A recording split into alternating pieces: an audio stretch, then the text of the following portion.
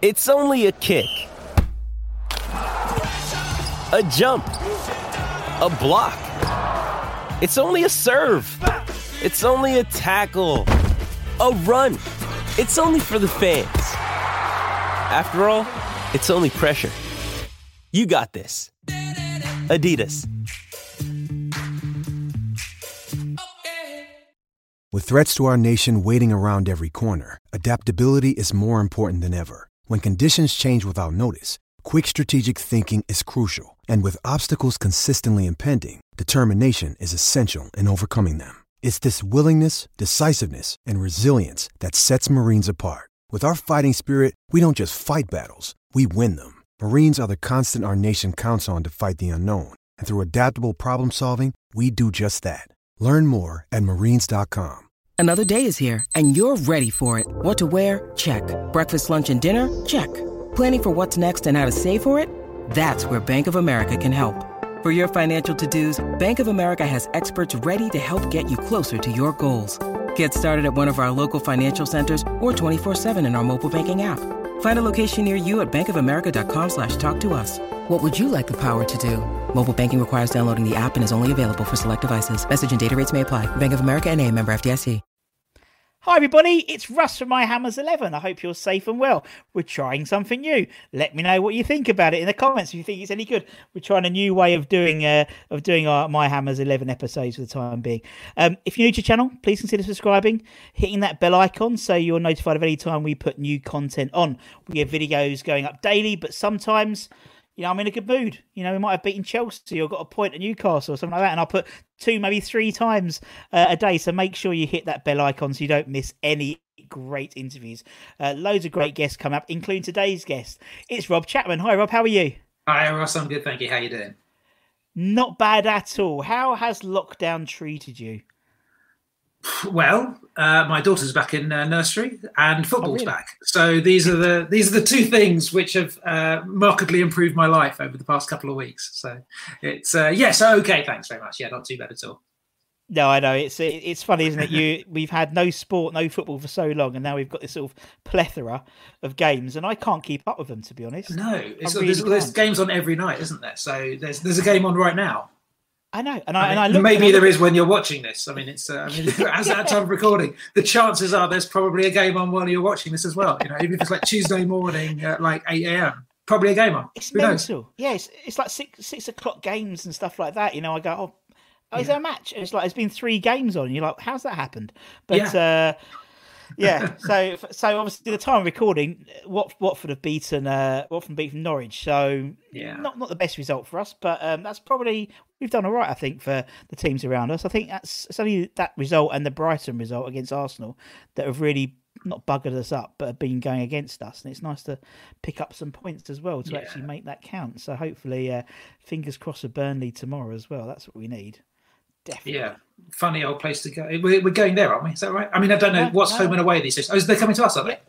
Fine. Sorry, London Stadium. I've got to go and get my temperature checked and stuff at London Stadium tomorrow. So it's do you know what? It's actually not too bad. I was thinking before, I was like, oh God, it's going to be really like just a really drawn out process every game. But it's not. It's literally like get the gun, beep, and then you fill out the questionnaire, say you haven't got coronavirus, sign it, and then that's it. Simple. The Guardian Football Weekly podcast had nice things to say about the club setup, which does not happen every day. Broadsheet newspapers saying nice things about us, but they were saying how seamless the process was, and basically we were the safest place in London. But then as soon as you leave the ground, you're essentially surrounded by lots of things that aren't necessarily as compliant as they should be. So. Well, it's brilliant. We go through this sort of sterile environment, and the car park, the staff car park is now. Sorry, just pause for the obvious joke about the London Stadium there. Sorry. Yes. No, sorry. Insert joke here. But obviously the car park the staff car park is basically the bit around the ground now where the sort of the stones are. So it's brilliant. I sort of park out right by the stadium, and it's you do all this sort of sterile stuff, and you've got your mask on, and you go out, you turn right basically to go up to Westfield, and you've got that Barge East the bar, and it's full of people all over the bloody place. Yeah. And that is a pretty tightly contained environment in there as well. So you're not going to do a lot of social distancing in Barge East. So no, but eventually, I think we actually the London Stadium is actually quite adapt. Not putting any jokes in to social distancing. If we go, that's one. Yeah, exactly. I imagine there'll be some sort of gradual process, a few thousand, and actually it's set up quite nicely to do that. So, There's the old Jasper Carrot joke about Birmingham City, wasn't it? If you remember that one, it was like, I turned to the person next to me and went, "Over here." So I remember that as well. So yeah, it's so true. If you've ever been to St Andrews, it is a bit like that. So, which is around where I live. So. I'm an expat up in the Midlands, so yeah. So what we try and do, Rob, is with all new people or our guests is find out a bit more about their West Ham fan career, so to speak. Now you've got a very unusual sort of upbringing, so to speak, in terms of being a West Ham fan. I'm sure people who know you know your story, but obviously there'll be a lot of people who don't know your story in terms of why you're a West Ham fan, Rob. So I will leave the floor open to you to explain. So I guess it's put it this way. There wasn't a lot of choice about which team I was going to support when I was growing up, that's for sure. My sister very briefly mentioned in the 80s that she might want to think about supporting Liverpool, and there was an intervention, and words were said, and it was never spoken of again. So I guess I got a family connection to the club in that my granddad is Eddie Chapman. He died in 2002, unfortunately. But he played for the club, signed in 1937, on the back of a 102-goal season the season before at Loxford. So, the 30s, right? So, and played for them mostly during the World War years, and then in the 50s became club secretary and then chief executive thereafter. Wow. So had a 49-year career at West Ham, which not even Mark Noble's been there for 49 years. Exactly. So we sort of grew up around the club, really, and I guess it's because it's obviously I'm a generation where my dad and my uncle had obviously much closer experience being my granddad's sons, but still from I'd never known a time when football wasn't sort of just the thing that was there, and I think I started going. Well, I phoned my dad actually earlier to sort of find when I said, "Look, I'm doing this thing. What can you tell me?" Because I don't remember. I was very, very small. There's a photograph of me holding the FA Cup in 1980 at the age of nearly 3. I wasn't there at Wembley, I'm assured, but my dad was, obviously, my uncle, obviously my granddad. But so we think I started going regularly in 82, 83, so at the age of 5. So, but no, different experience. When you go with your family, and it's it's sort of not the family business, but it is the business your family are in. It's not the chicken run. So you're getting a very different footballing experience, and so I guess I've really sort of gone through 2 phases of fandom. There's the kind of the thing where it's just the thing that the family does, and it's very nice, and you are you're not even the prawn sandwich brigade. You're there on work essentially, or family work with family. And having the nice sort of director's box experience with a number of good stories, but and then you get to an age probably in your sort of teenage years when you think when the fans are singing "Sack the Board" or something, and you go, I want to be in that, except I can't because that's us. So that would be a very bad idea, terrible career move. I got a season ticket probably when did I get one? Sort of early 20s, I guess, late teens. Well, university. So I went up to Hull and then came back and then started watching. And I've been sort of on and off season to get older, but now commuting from the Midlands with a 3-year-old. So it's good. So but a weird way to watch football, I guess. It's not a common experience, but it also means you're sort of totally unfazed by it because you're just used to being surrounded by footballers. So I think I don't know. I'm very pragmatic football. I'm very pragmatic in most areas of life, but I'm a very pragmatic football fan because, when it's very easy when you, it sounds like I'm a total apologist, but when fans get incredibly animated about, the board should have done this and that, and it's very easy to list everything that's ever gone wrong in a club. But when you've sort of seen it from the other side, you realise these are people doing their best and they're just doing a job. And especially in an era when there was not really any money in football, it was, my granddad was a chief executive and lived in a 3-bedroom semi in Ilford, whereas now you'd be on millions of pounds a year, whatever it happens to be. So, but the intensity of fandom hasn't changed. So it was, people are still as passionate about their club now as they were, 20 years ago, 50 years ago, 100 years ago. So it's, So it was interesting. Met some interesting people and got to see awful lot of football, and which you didn't have to pay for. So you can't really complain about that, can you? Really? No, exactly. And I think you're right. I think that the fandom is probably heightened by the fact that there's money in the game now, isn't it? So you've got the same fandom, the same family values, the same West Ham, community values.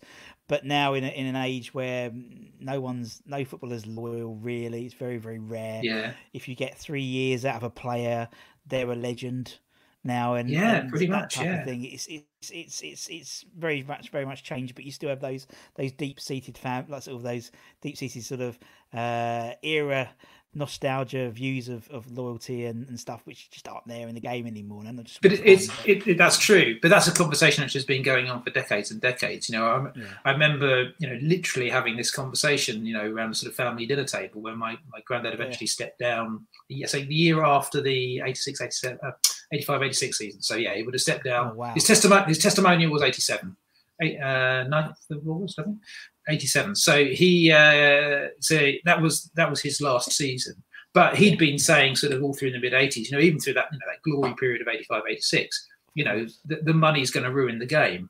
And this is way before the Premier League, So it's a conversation that's been had, every year, every decade for a long time, the increasing sort of, influence of money on the game. And I guess if you're very old school, which he was, and I guess we probably are as I am, and a lot of fans are, it's difficult because you look at a club as a community asset.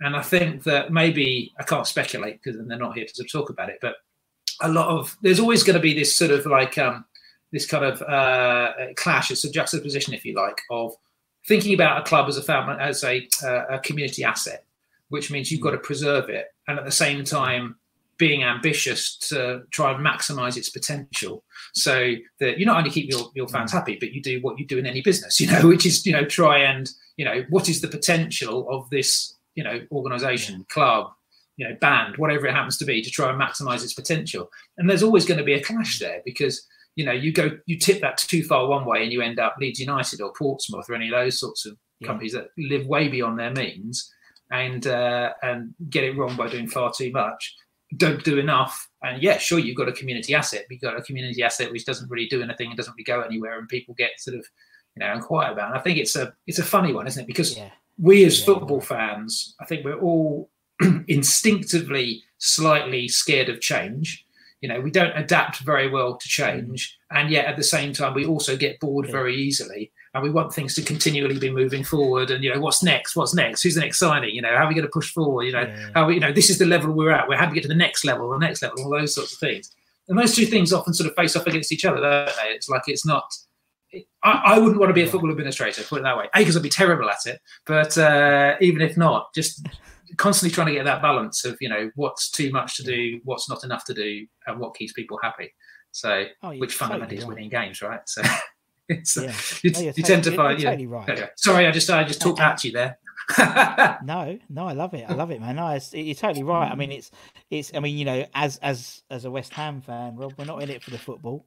No, really, are we? Because no, of course not. We've backed the wrong bloody horse if that's the case. But it's as you said, it's that community spirit. But it's that that cup run here, and that sort of getting to those 40 points as quick as possible, so people can enjoy the season. I think that's sort of West Ham at the moment. And as you said, I think some people obviously want I don't know, a billionaire to take us over and spend loads of money. Yeah, But yeah, then yeah. they lose. But then they say, we lose the West Hamness of the club, and Absolutely. the community spirit. And you're totally right. Exactly. I mean, that's part of the reason why there's been opposition to the stadium move. Because it's taken the West Ham. But then you couldn't. But then you needed to do that next step because people wanted to be competing for It's an impossible job, right? It's an impossible job. Yeah. And the trouble is, we all know when it's been done badly, but you don't necessarily notice it when it's being done well. So it's like goalkeepers. You don't notice them as much when they're playing competently, but everyone notices them when they make an absolute howler. So it's and I guess it's the same with administration, isn't it? Really, I mean, I don't know anything about football administration, but just what you see, it's I'm also, I guess, I'm obviously biased because of the upbringing that I had, but I'm just naturally more sympathetic to boards. I think, I'll always go, I'm sure they mean well, So no one sets out to do a bad job. No, I mean, no. Yeah, insert citation may be required. Let's find out what's happened at Wigan. But anyway, as far as I'm aware, nobody intends to do a bad job. That is mental. The Wigan stuff is mental by all accounts. I think that's legally okay what I've said there, isn't it? Can I just chuckle allegedly there just in case? What I've read, rumours that abound. So, but anyway, it's exactly. But yes, no, I'm sure everything was completely above board. But yeah, it's a weird situation, isn't it? Really? But that's the thing. And you go, let's assume that that's all completely, just an absolute cock up as opposed to anything more sinister than that. But you go there for the grace of God, right? And how many times have we been, quite close to that? We could have gone under a few times.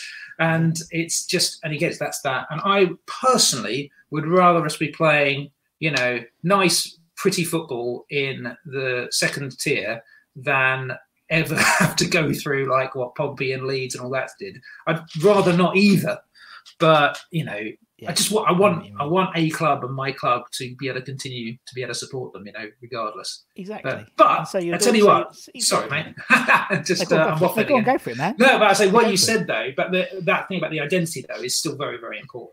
And it is getting harder and harder for clubs to be able to cling on to their identity. Because actually, I'm not anti-stadium move at all. Actually, from a purely pragmatic point of view, I commute in from the Midlands. It's absolutely easy as anything for me to get there, as opposed to Upton Park, which was a bloody nightmare. Lovely place though it was. I can take my nephew there, and it's perfectly safe, and basically all the things I like about it are the things that most people don't like about it, which I understand because it feels like a safe place I can take a kid. And I haven't bought popcorn, promise I haven't bought popcorn, but it's that kind of environment, and it's my dad is in his 70s, and he's got plenty of leg room and it's easy access to the stairs, and fine. But if I was 21 or whatever it was, and want a proper terrace type experience, different thing, I guess, isn't it? Really.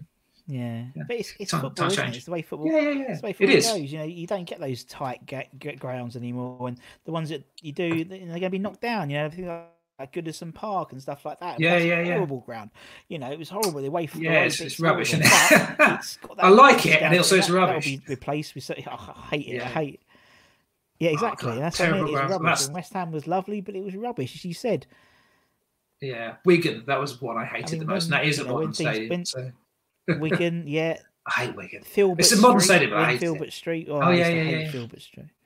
Oh, so you really don't like those old school? It's awful. You like you don't like the old ones like the Main Road and what was one in Coventry that's basically in the middle of a kind of a housing estate, which is I like it because it's Highfield Road. That's right. Yeah, it's proper old school in the middle of the town kind of thing. So I really like those, but I know that they can't survive. Yeah, so they can't, and I mean, Bramall Lane, in Sheffield. I mean, that's literally in the middle of a town. It's incredible because there's a recording studio under there. That's where the Arctic Monkeys recorded a lot of their first album in Alan Smythe's studio, which is underneath Bramall Lane. So there you go, pop fact. There we go. Hey, Mr. DJ. There we go. Exactly. It's not just West Ham. It's pop trivia as well in it. There you go. Really, yeah. My other favourite subject. Of course, yeah. My friend, my uni friend was a Sheffield Wednesday fan, so he used to go to Sheffield quite a lot, and obviously he hated Sheffield United as much as I did. Yes. So it was always good, but it was good. Anyway. Yeah, that's all right. Let's talk about your 11. Okay. Let's talk about your 11. Right. So I'm looking forward to this.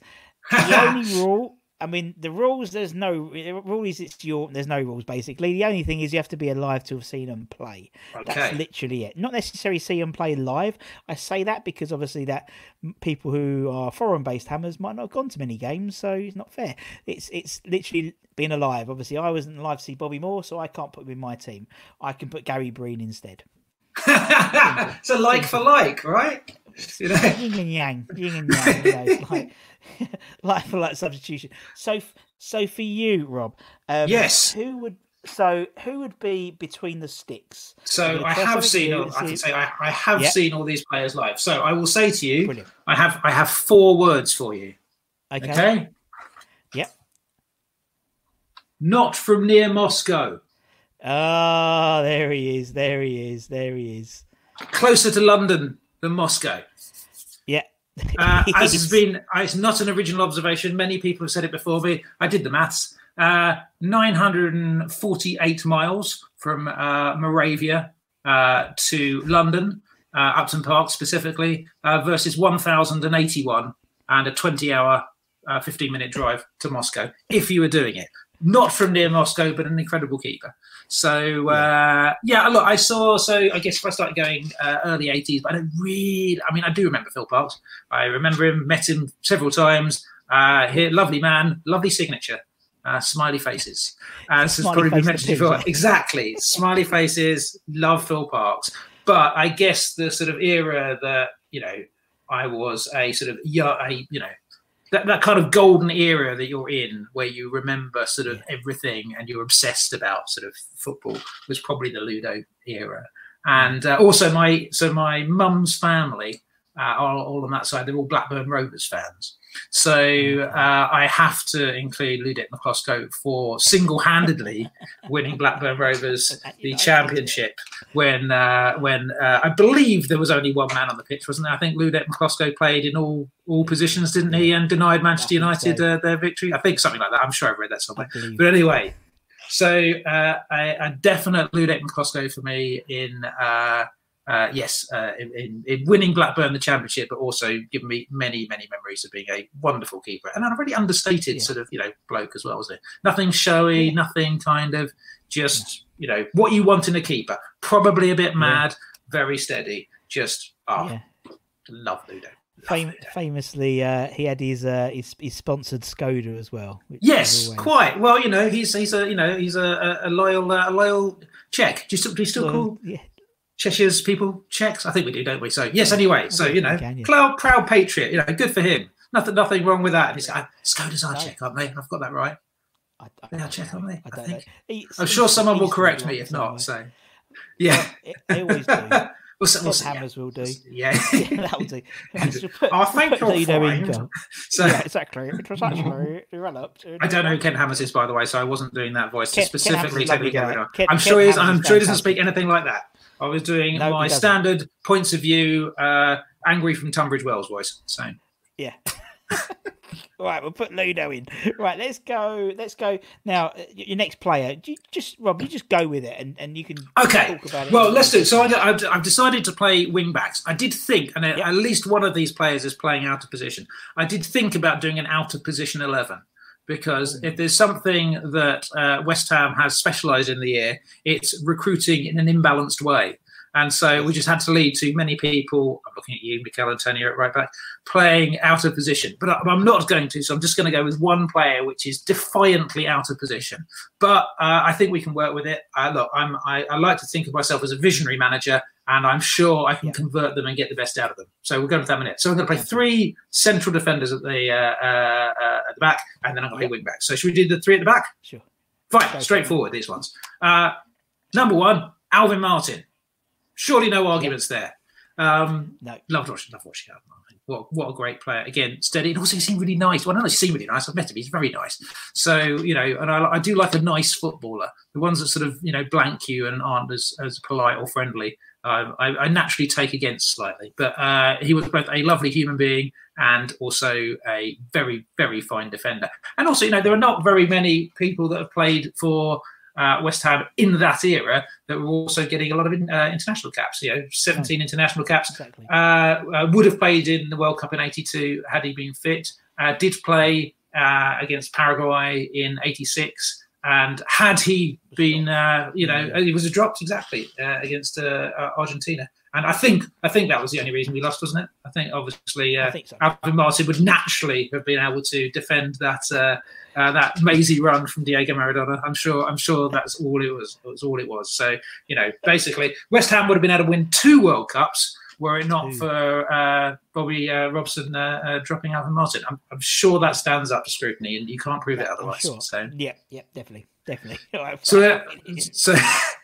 So Alvin Martin, also good ball playing defender as well. I think he's underrated as a ball player. So I think people think of sort of 80s central defenders as sort of cloggers, and he wasn't a clogger remotely. So more traditional kind of. So shall I go on to the next one or? Yeah, go. Sure. Sorry, you carry on. Sorry, yes, yeah. So I will go my other centre. Sorry, my second of 3. I don't know if this is a controversial choice or not. A really good player, was only with us for 18 months, but I'm going to go Slaven Bilic. Yeah. Proper defender, just a really, really solid centre back. I think we signed him for, I'm going to say 1.3 million. About that? Something like that. Yeah, something like that. I know we sold him for 4.5 million to Everton 18 months later.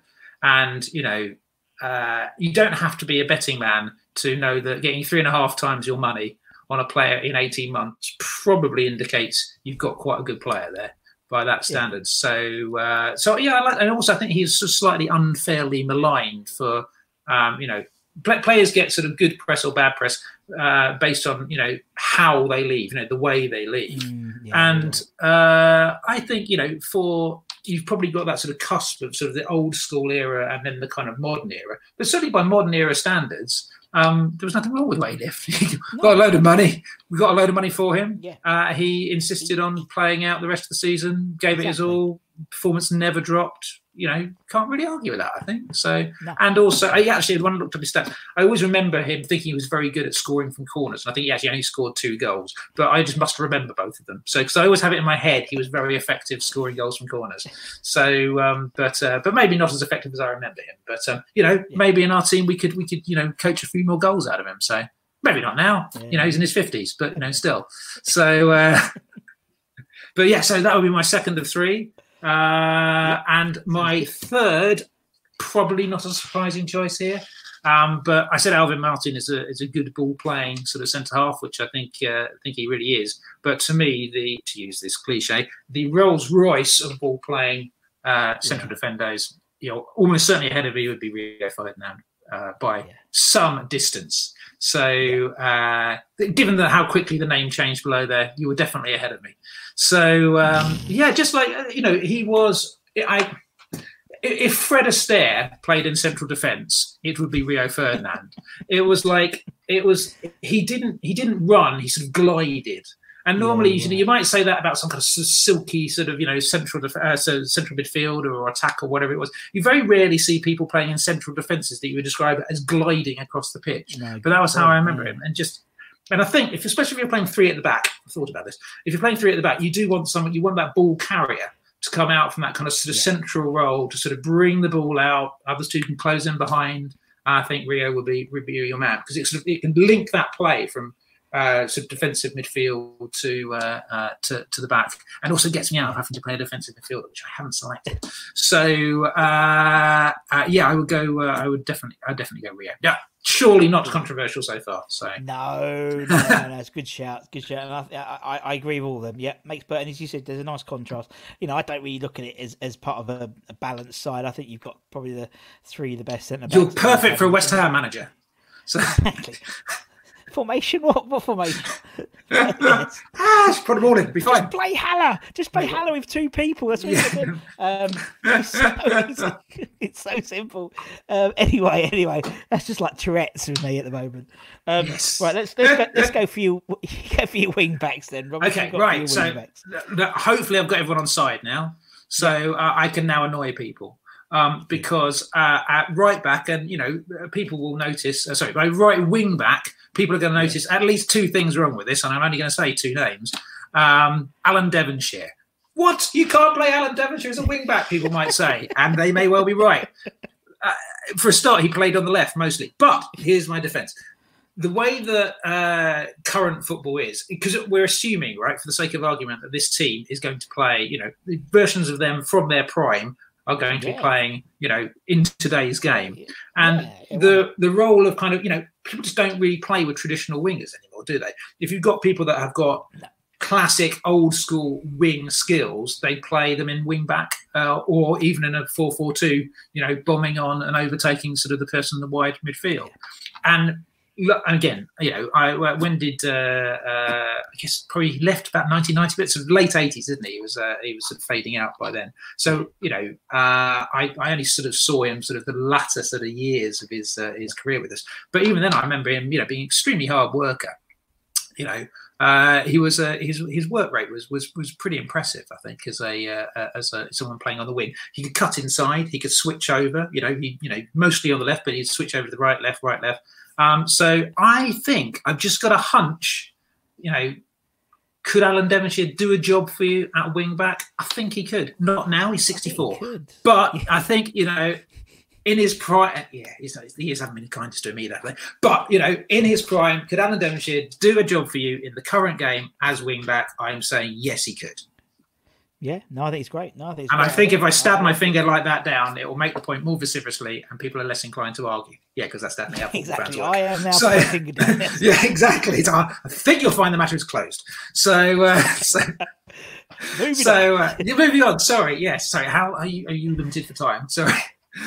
When does the tape run out? Exactly. Have we got a tape there? We're okay. We're okay. Hamster, keep running. Exactly. So less controversially, if you're playing wing backs, there's only one person you can obviously play at left wing back. It's Julian Dix. Case dismissed. I looked at his goal scoring record. It's obscene. I mean, he scores he's scoring 1 in 3 games. Every 3 games. Legitimately, that puts him probably in our 10% of strikers we've ever had score 1 in 3. That's. I know he took penalties and stuff, but come on, still someone from the left back who's scoring 1 in 3. Exactly, he scored loads of corners. Coming like as you said about Slaven Village, but going back watching obviously the Robert Banks, obviously putting all the videos. Oh God, love him. And he gets loads of corners, and it's surprising. I never thought of him as a prolific header of the ball in corners. No, he does. You don't think of it quite a lot. God, you wouldn't fancy the ball's chances, would you? Really? So. It was like that. Don't used to say something like, when he's taking a penalty, if you're the goalkeeper, you're better off just ushering it in, really, aren't you? Yeah. You could do yourself a serious damage trying to get in the way of that. So it's, interesting character, Julian Dix, but what a player! I mean, what a player! Again, not a controversial pick. I appreciate. So shall I move up the field? Go for it. Okay, so carry on. Talking about imbalance. Some might say my central midfield is a little imbalanced, but again, I reckon if I stab my finger enough, I can make a point vociferously, and therefore people won't argue with it. I'm sure that'll be fine. So I'm going to go firstly with Liam Brady. So I guess I wanted a player that, and I guess there might be a few examples of this. When you think of West Ham players, you often think of 2 different types of people. You think of the people that have come up through our kind of youth ranks and this incredible academy that we've created of people that sort of come right the way through the ranks, and then you think of people who come to us when they're past their best and have played for bigger clubs, and mostly it doesn't work, but sometimes it does. And it really did, I think, with Liam Brady. You think of the clubs he's played for and the level he played for, and you think the only way we would be getting Liam Brady is if he is completely shot. And he wasn't. He was great. He was fantastic. And I just remember watching again, because it's that era that I sort of most fondly remember from going every game. And the ball was like a piece of elastic attached to his boot. I can't ever remember him losing the ball. And he actually, I think he's obviously an attacking player, but he could play quite deep as well. So, he dropped deep. He almost played like a kind of, almost like a Scott Parker kind of role. He could beat a man, So he'd take on and beat a lot of men and then go back and beat them again. But he could also sort of, pick up the ball quite deep, turn, keep it, go past someone, then lay it off to someone else. Yeah. So incredibly versatile player. And also he's Irish, so that will please my in-laws no end. So if I can have an Irish player in there, then I will be ingratiating myself to the in-laws.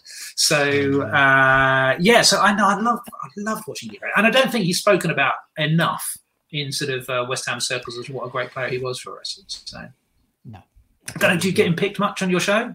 Not that many. He says when he opens up his his spreadsheet. No, I should have warned you. There was a stats question coming. So no, Liam Brady. This will be the fifth time. Fifth time. Okay. Fifth time. So fair we're enough. Almost at 100. Not... So Oh, okay. Like 5%. 5%. Yeah. No, fair enough. But anyway, so I loved him. Okay, so if he's the 5%, I'm now going to represent the 95% in picking Trevor Brooking. Now, it's you could say, can Brooking and Liam Brady play in the same team? To which the answer is, it's my team, it's my rules. Yes, they can.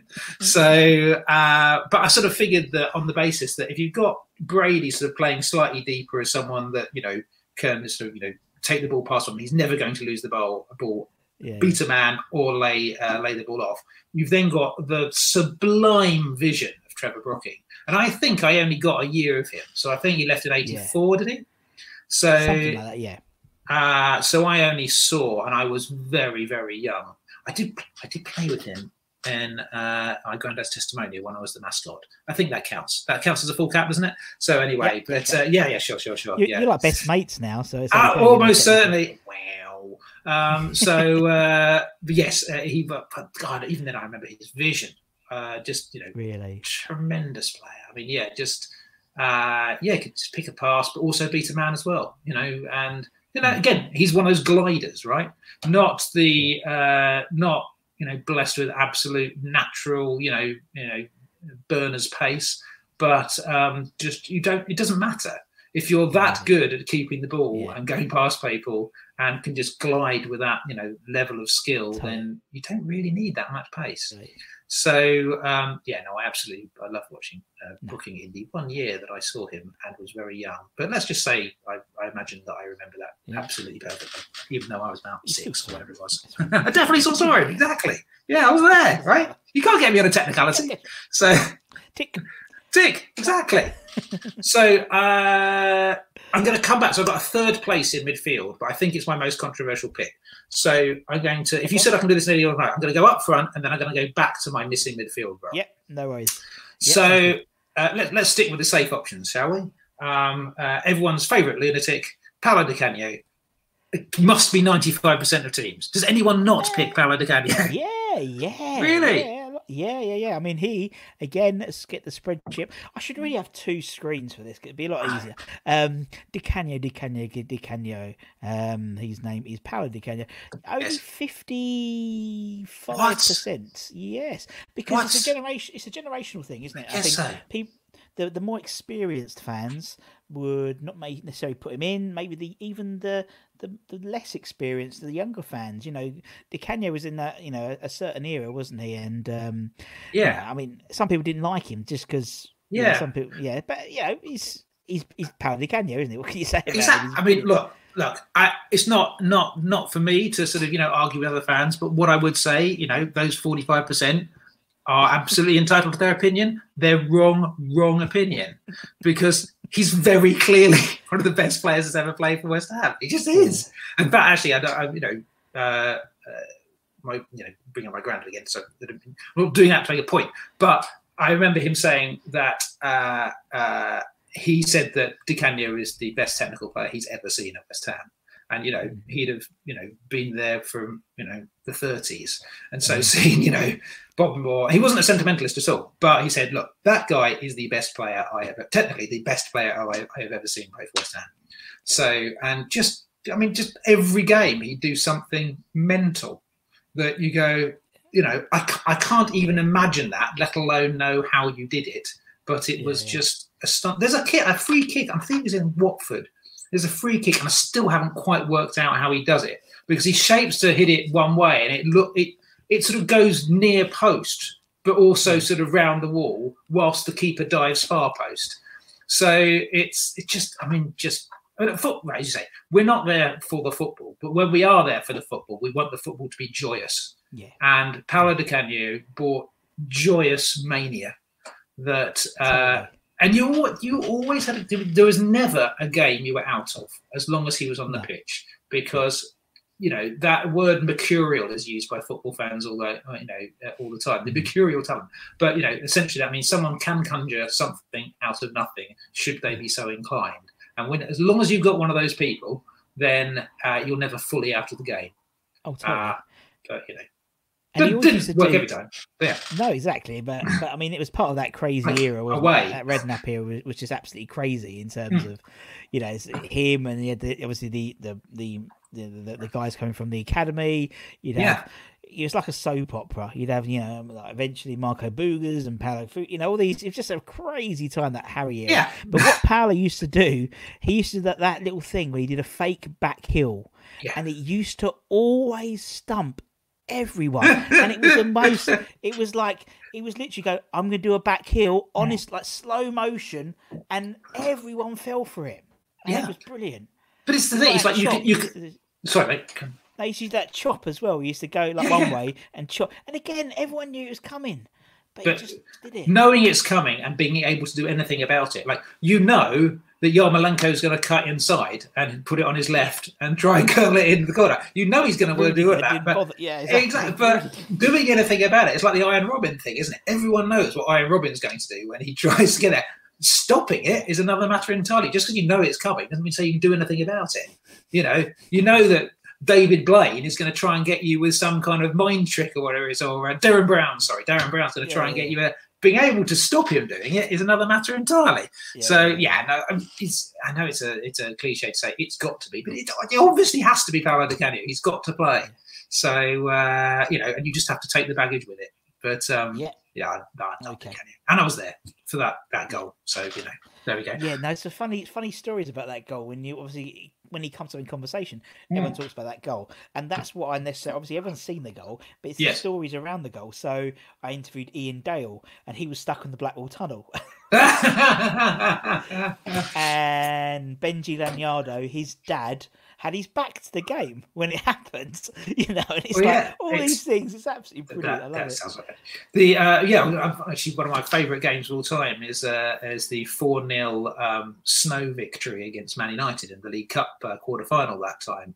And Phil Whelans and Jim Grant, I don't know if you've had them on the show before. But they were stuck. Well, I can't remember, one of them was stuck at home and one of them was stuck in a snowstorm in a tunnel, whatever it is, and just missed the whole thing. It's like one of my favourite games, but you say there for the grace of God, right? So it's, but anyway, So there was a period, wasn't there? There was a period where we had like really random freak weather at West Ham. Yes. I remember there was once where it was obviously we had it was a Crystal Palace game where the lights went out. This was sort of the early 2000s, and then we had, I think, a couple of weeks afterwards, the Newcastle game when the players were warming up, there was like a typhoon in the middle of the pitch. It was just like torrential downpour, and they had to cancel. And it was really weird. And then you had that West Ham game, it was the Man United game, and when it was snowy and lots of snow. The coldest I think I've ever. I've been in Canada when it's been minus 30 degrees, and the coldest still I've ever felt was a Birmingham City home game. So West Ham v Birmingham. I think we won 2-0. Diamanti scored, I think, and I just. It was joyous, but I just couldn't get past the fact that I'm not sure I'm going to make it to the other side. I think I'm going to be chiseled out of ice somewhere in the West Stand. It was so cold. But football stadiums, though, they get that. They're like that, aren't they? Really? So they do. I mean, obviously at the London Stadium, I see. I'm up in the gods in the white box at the top, and God, it's windy and freezing. Even windy at the moment. There's a gale seems every 5 minutes, but it's so windy up there and so cold. And it's all metal, and it's all like metal, and it's just You can't be complaining about the weather in a football stadium in July, though, mate, can you really? No, you can't. I'm thinking when it comes to January again and everything's back to normal and I'm sat there freezing my bum off because there's a massive hole in the floor. Oh, it's how the other half live, Rob. It really is. I know, right? Well, I can't talk about that, mate. So I spent most of my early years watching West Ham in the director's box, having a very nice lunch, I can tell you. There's some football.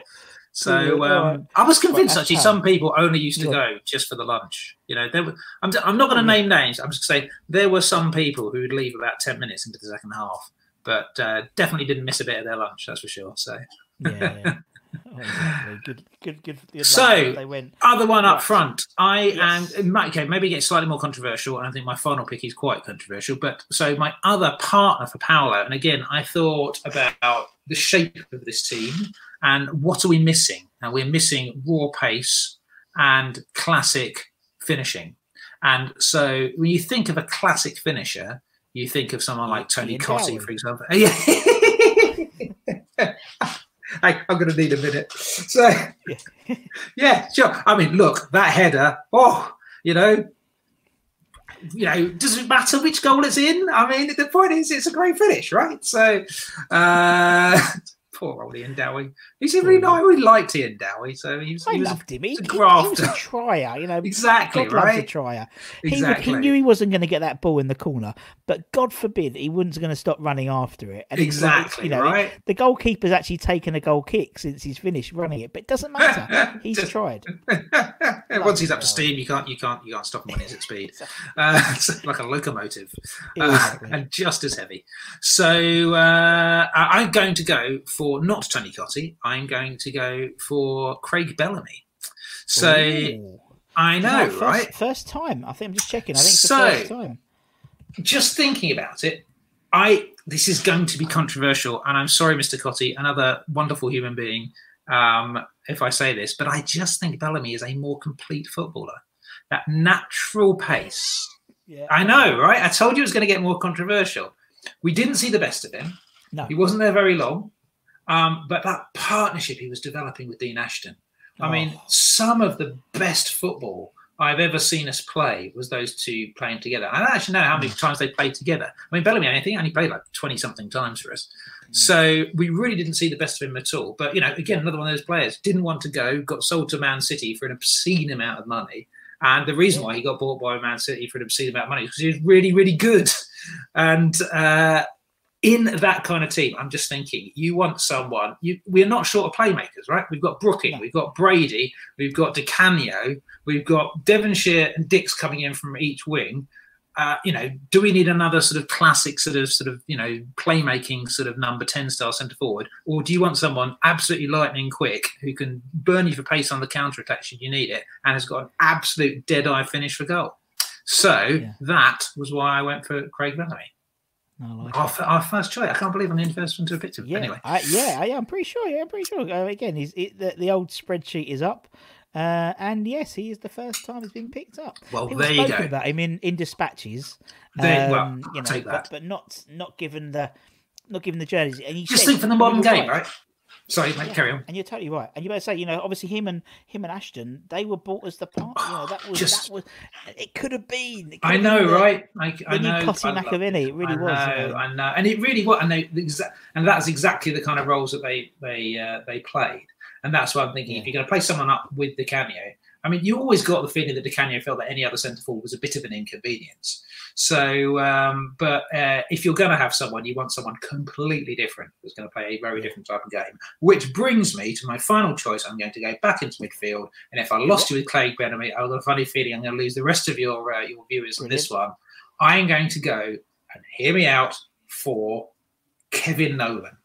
Now, I'm going to explain my reasoning. We have 10 incredibly good footballers. Whatever you think about those 10 people I have just mentioned, they are technically superb footballers. I am not suggesting that Kevin Nolan is anywhere near as good technically as those footballers, but I'm bringing in Kevin Nolan for two reasons. Number one, if you've got the opposition worried about what the hell's Brooking going to do, what's Brady going to do, what's Devonshire going to do, what Dix is going to do, the absolute one person they will not be worrying or thinking about is Kevin Nolan. And you know what Kevin Nolan likes? It's turning up at the back post when nobody's noticing him and getting 15 goals a season. That's a bloody good idea. And so someone to clear up the scraps is absolutely what he was perfect at.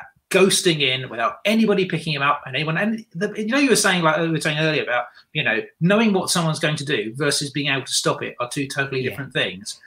Everyone knows that Kevin Nolan arrives deep from midfield at the very last minute, times his run perfectly, and gets 10 to 15 goals a season, and has been doing that since the dawn of time. Everyone knows it. No one seems to be able to stop it happening. Exactly. And then also having Christmas off because he gets. Yeah, well, I've got a very good bench that I can bring on. So if necessary, I don't think of the skills we miss. But the other reason I wanted to bring him on is so I'm a massive cricket fan, and my all-time favourite cricketer is Mike Brearley. Now, Mike Brearley is not a very good cricketer. Sorry, Mike.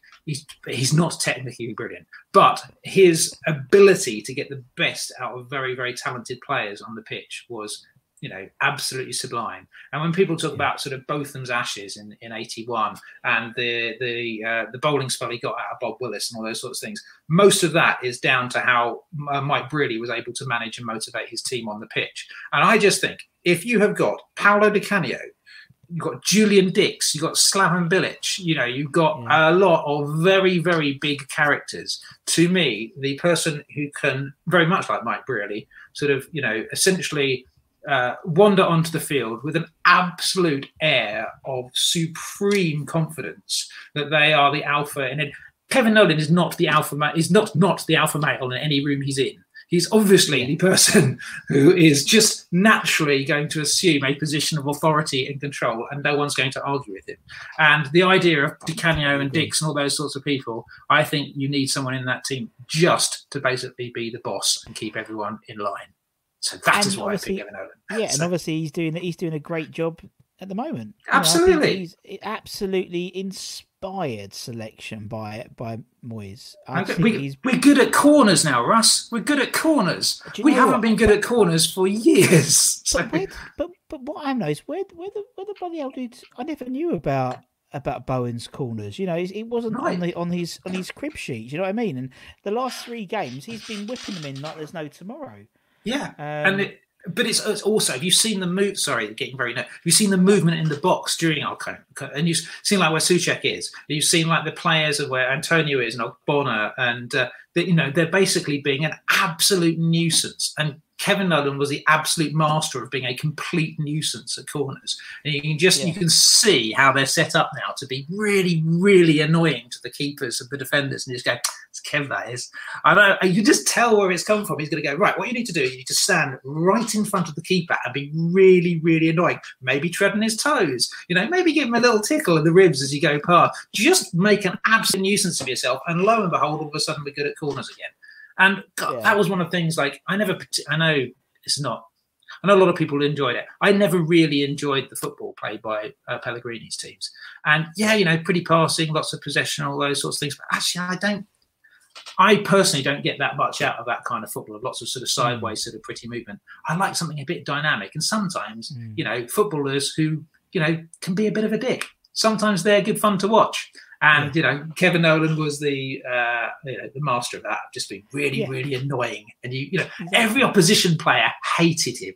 Every opposition fan hated him. And those are exactly the kind of players you want to have on your side. Oh, so, yeah. He's a bastard, but he's our bastard. Exactly, right? Yeah, exactly. So, and, lovely hair as well. Yeah. Nice 1940s haircuts. Yeah.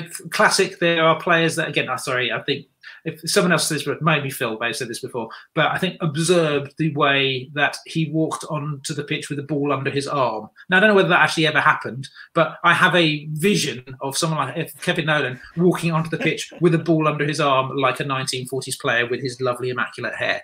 So, and I think, again, there's just a natural authority of people like that. And you don't, even Paolo Di Canio wouldn't argue with Kevin Nolan. I would. No. Exactly. Well, maybe and that has finished the team nicely, Rob. Rob, it's been absolutely brilliant. Pleasure, mate. Pleasure. Really, really enjoyed chatting. No worries. It's been really good. I really appreciate all the thought. There's been a lot of thought, a lot of late night. I could imagine a bit like, you know. No, I'm just really good at bluffing it. So.